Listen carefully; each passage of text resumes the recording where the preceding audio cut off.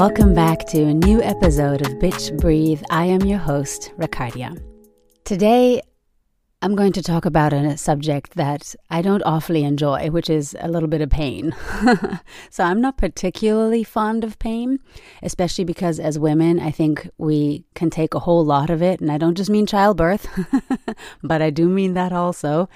And I think that we have the idea sometimes that as women, we are expected to handle a certain kind of pain. So speaking of childbirth, let me be very honest. I was the first one to call for an epidural when those first couple of contractions came in. Actually, let me correct that. My then husband was the first to call for an epidural because apparently he was in a lot of pain too.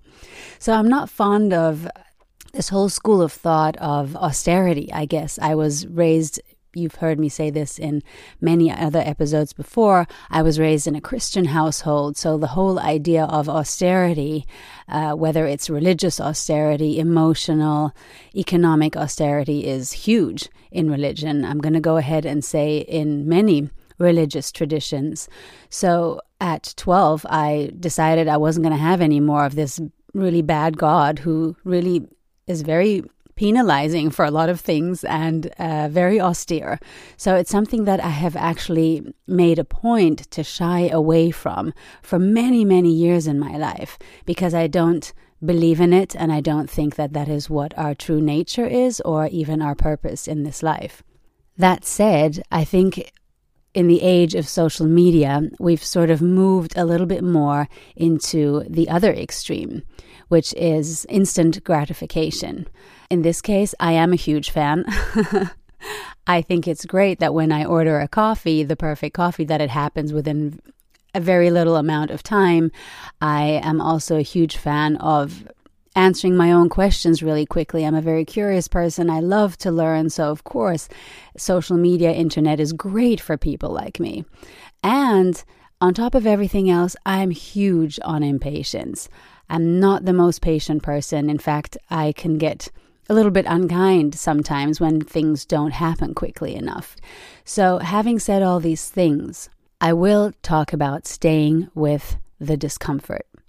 Those of you who are practitioners of yoga or other, again, spiritual and or slower kinds of a body practice, there is a lot of talk around staying with the discomfort. And for a long time, when a yoga teacher said this in a class, not only did I not quite get what that meant, I also thought that it seemed very counterintuitive because I didn't want to feel pain anymore. I think any of us who have reached a certain age, maybe we don't even need to reach a certain age, will have experienced quite a bit of discomfort in our childhoods, adolescence, relationships, jobs, the neighborhood deli, whatever it is, right? So as a species, we spend a lot of time intuitively or instinctively maybe shying away from discomfort. We don't like it all that much. And that originally is a good instinct.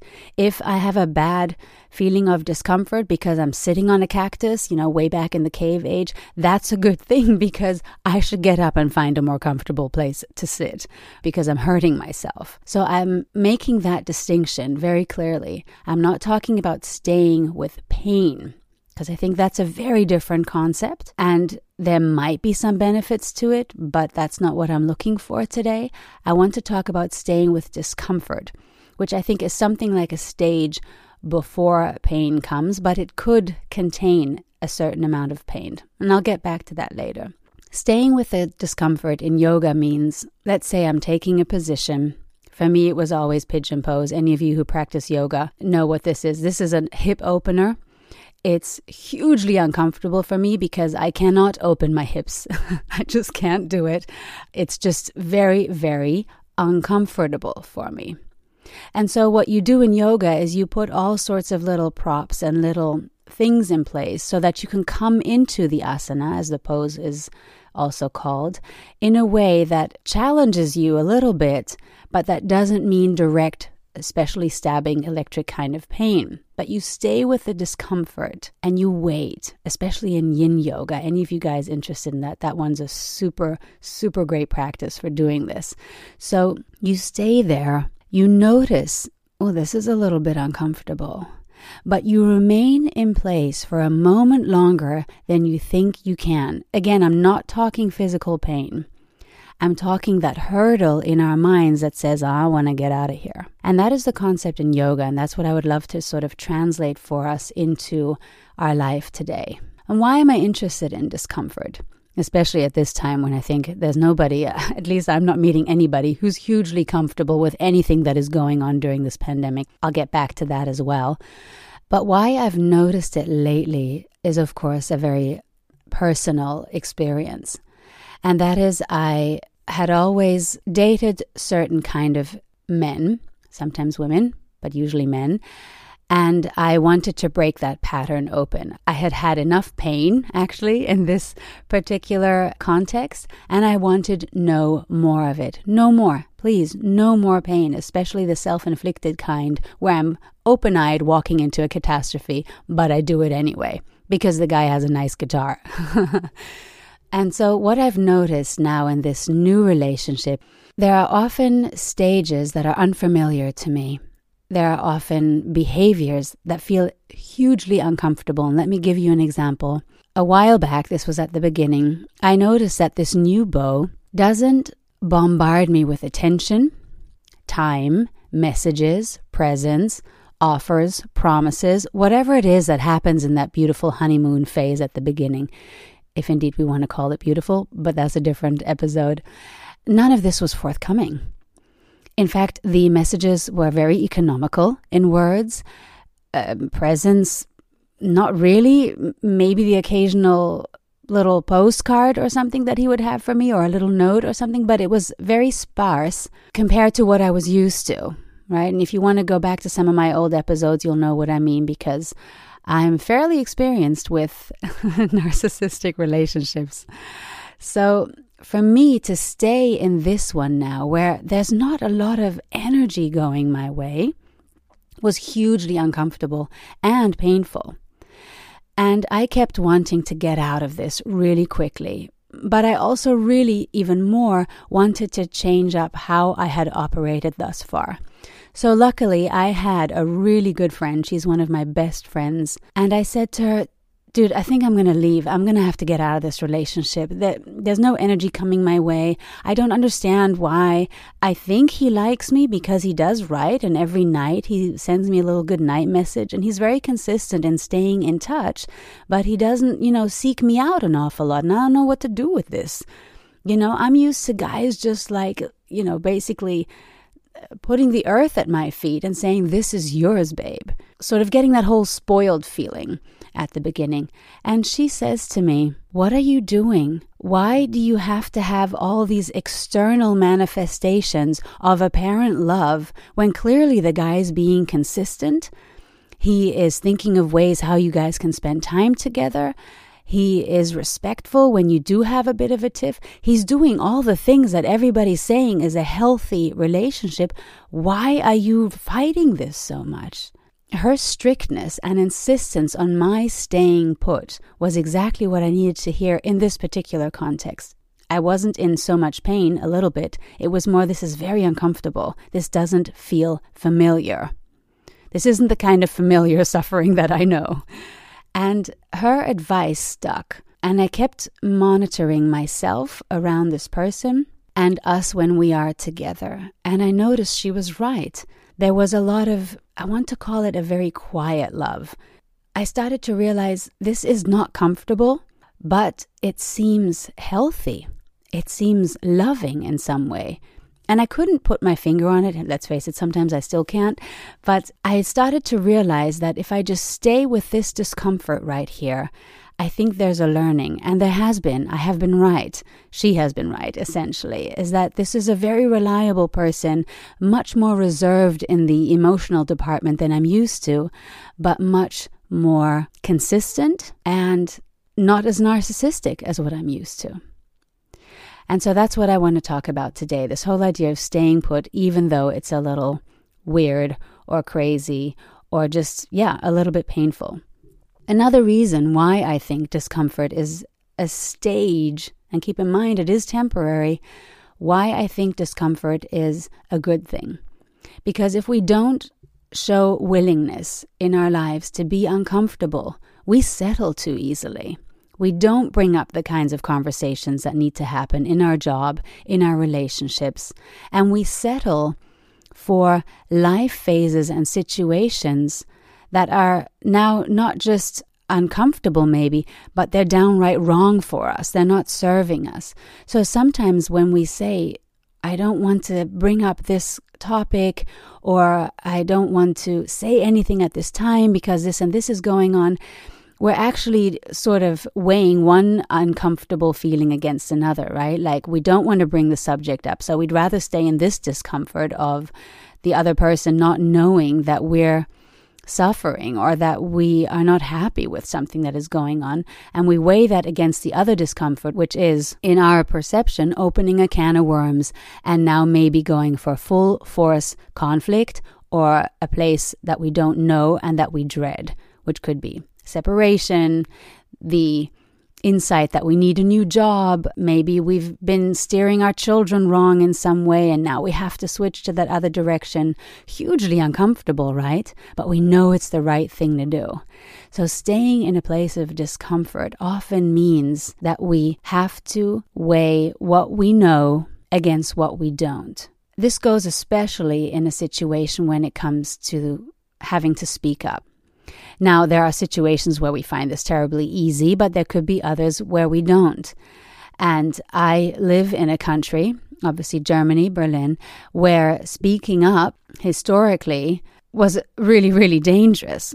And there's some incredible historical figures who did so anyway during the Second World War or even before in the road leading up to that here. There's one particular woman that I've always admired since I was a child growing up here. Her name is Sophie Scholl.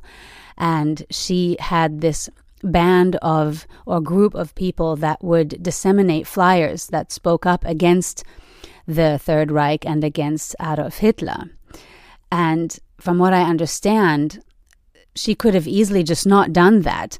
She could have just marched with everybody else. She was a very young woman and she didn't. She spoke up. That must have been such huge discomfort that I clearly don't know if I had had that kind of courage to do so.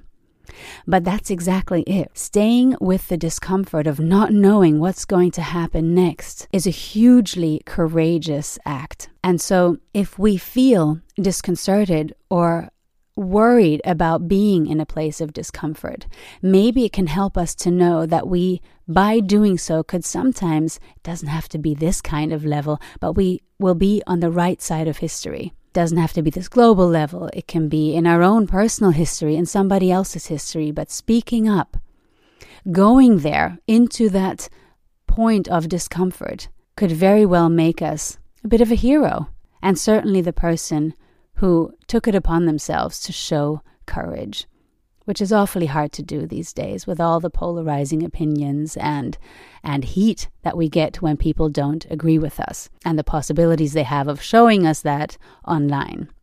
Another result of being in this situation is it's going to hopefully lead to a healthier life. And what do I mean by that? Because sometimes being in an area of discomfort can be very stressful. So that's not what I mean in this particular case. I mean that it's sometimes uncomfortable to change habits. So starting to eat healthier, going to bed earlier, maybe not Netflix binging quite as much. These are all things that are terribly hard to do sometimes. But in that moment, in that window of discomfort, when we've managed to overcome a habit, even if it was just for one night, people, is an incredible feat. And so to keep seeking out these areas, starting small, let's say with that Netflix series, and seeking out the discomfort and hanging out there for a while. Oh, this is boring. Oh, I really could be watching a nice show right now. Actually, I really do want that chocolate. Please go ahead. Especially women, menstruating people. If it's that time of the month for you, you have my absolute blessing to go ahead and binge. But generally speaking, if we're not willing to be in an area of discomfort, then it will be very difficult for us to break habits. One area for me that is really hard to be uncomfortable in and to not fight and throw back something right away is when I'm being criticized. And I have the great fortune, or disfortune, or lack of fortune, I think that's what it is, to have very direct friends sometimes, and that includes the beau, actually. So they're not so afraid of criticizing me.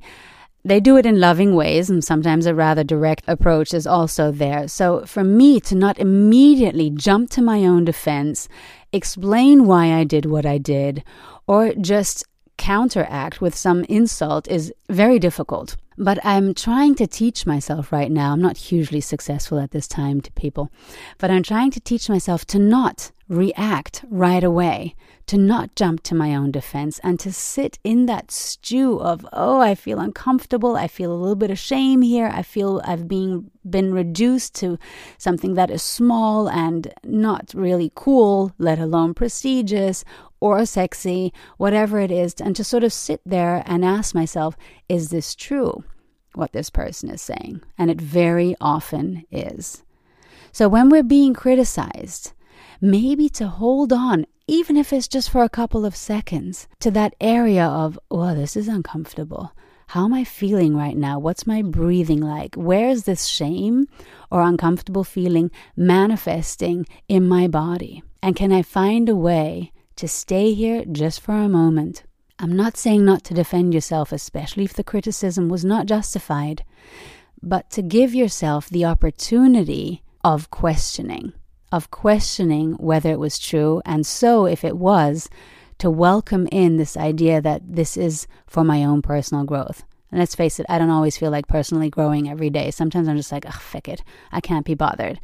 But usually there is a window where we can be open to just sit in it for a moment, just stew in it, if you will.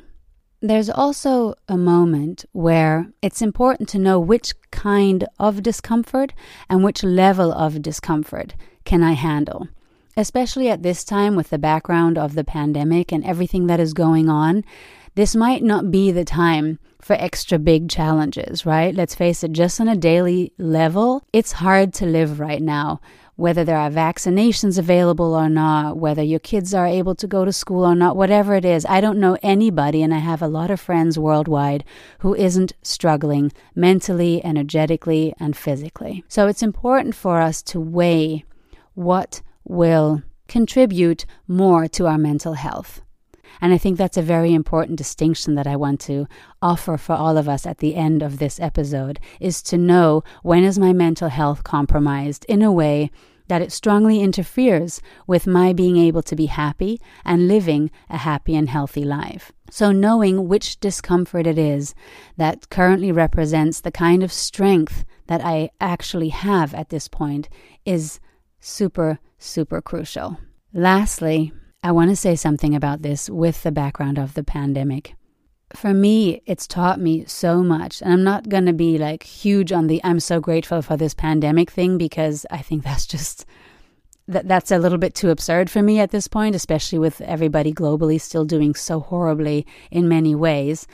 But what it has taught me is to find a little bit more courage to stay in a place of not knowing what comes next. And that's very difficult for me. I'm a bit of an A-type personality, all yoga aside, which has helped hugely, and meditation. But I don't like not knowing what comes next. I love it in terms of like work. I don't like to be bored. I get bored easily. Or maybe you don't necessarily know what project is lined up next. That's not the kind of not knowing I mean. I mean the kind of not knowing that's a little more long-term. What is going to happen? What is our life going to look like if we can indeed, at some point, hopefully soon, speak about a post-pandemic era? Or what I heard the other day, the pandemic hangover.